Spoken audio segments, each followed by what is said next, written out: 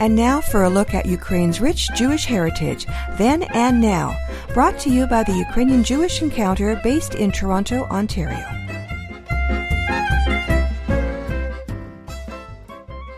Stories continue to surface about people in Ukraine and surrounding areas who saved Jews from the Nazis during the Holocaust in World War II. Each one of them is heartrending and inspiring in its own unique way.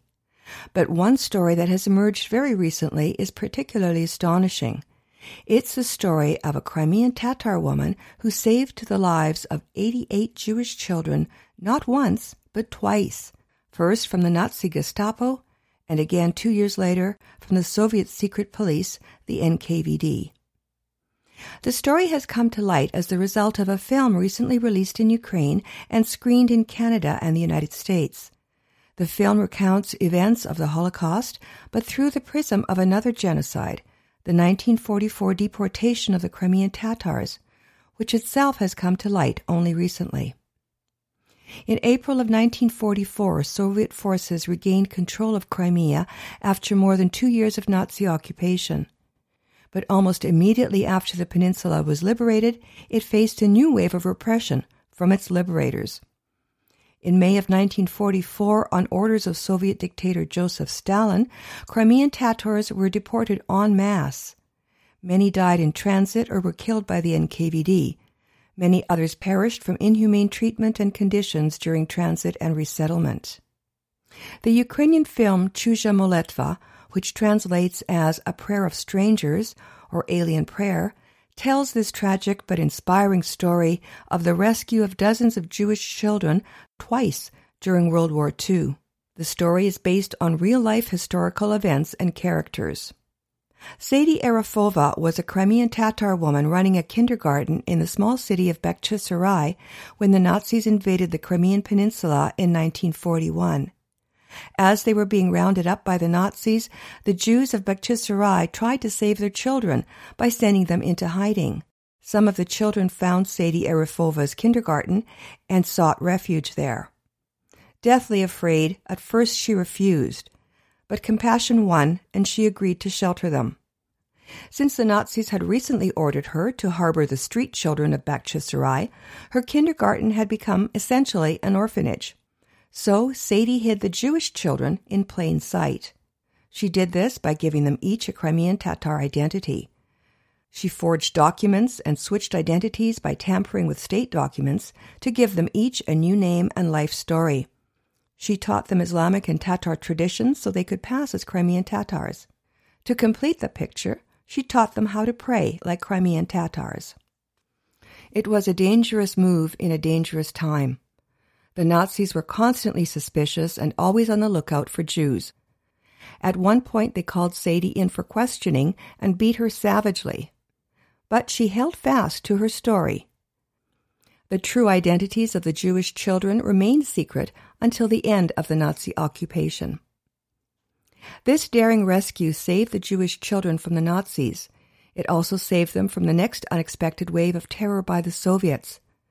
But this second time, Sadie's luck ran out.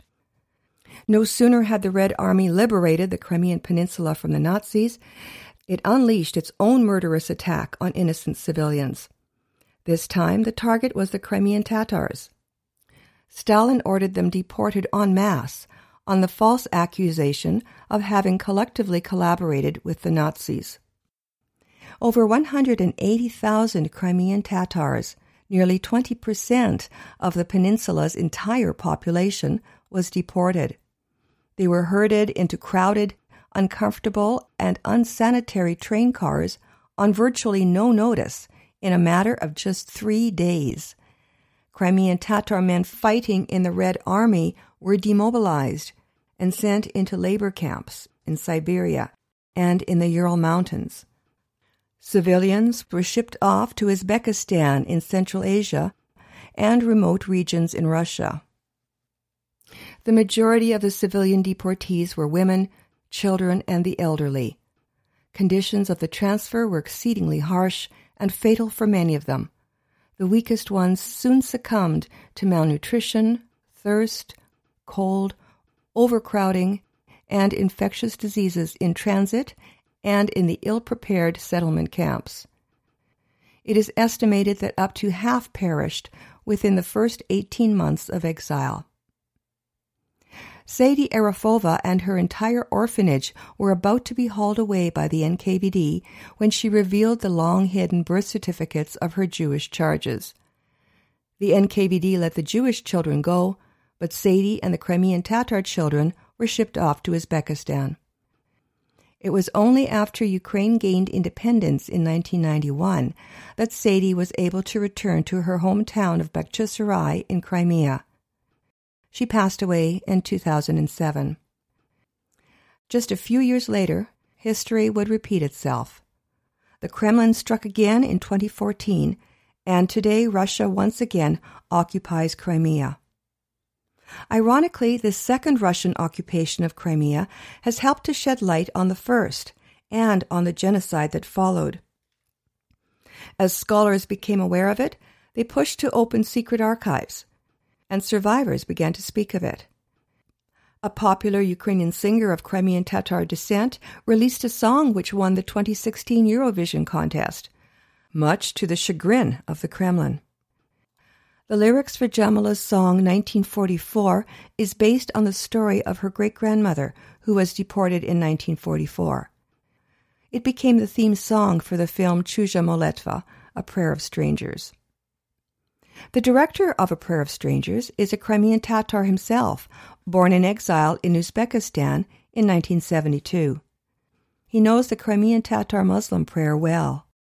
Some episodes of the film are based on his own family's stories. During the Soviet era, it was forbidden to even mention the 1944 Crimean deportation. Now, despite the displeasure of the Kremlin's current occupants, the story is nonetheless becoming better known outside Russia. But in Russian-occupied Crimea today, Tatars still living there are again forbidden to hold public commemoration of the victims of the deportation in their native land. And they face repressions which are little known and seldom reported in the Western media. Because of the current Russian occupation of Crimea, filming was done in mainland Ukraine and in neighboring Georgia, which has a similar topography to Crimea. Filming was done in Russian, German, and Georgian, and later dubbed in Ukrainian. It was released in Ukrainian theaters in 2017. Last year, it was released with English subtitles and the title 87 Strangers. It screened in Toronto and Ottawa in the fall of 2018 by Crimean Tatar organizations in Canada in cooperation with the Ukrainian-Canadian Film Festival. It has also been screened by a few Jewish organizations in the United States. An interview with the director of A Prayer of Strangers by Ukraine's public broadcaster Hromadske Radio can be found in Ukrainian and in English translation at the Ukrainian Jewish Encounter website. It is titled A Boomerang of Goodness. In the next episode of Ukrainian Jewish Heritage here on Nash Holos Ukrainian Roots Radio, we will air an interview with Adrian Zwicker, an Austrian actor who played the role of the Nazi SS officer in the film Chuzha Moletva, A Prayer of Strangers. This is Pavlina, producer and host of Nash Holos Ukrainian Roots Radio. I hope you enjoyed this story of the brave Crimean Tatar woman. Please join us for more of the story on the next episode of Ukrainian Jewish Heritage here on Nash Holos Ukrainian Roots Radio. So, until then, Shalom. Ukrainian Jewish Heritage is brought to you by the Ukrainian Jewish Encounter based in Toronto, Ontario. To find out more about their work, visit their website and follow them on Facebook and Twitter. Transcripts and audio files of this and earlier broadcasts of Ukrainian Jewish Heritage are available at their website, ukrainianjewishencounter.org, as well as at the Nash Holos website, www.nashholos.com.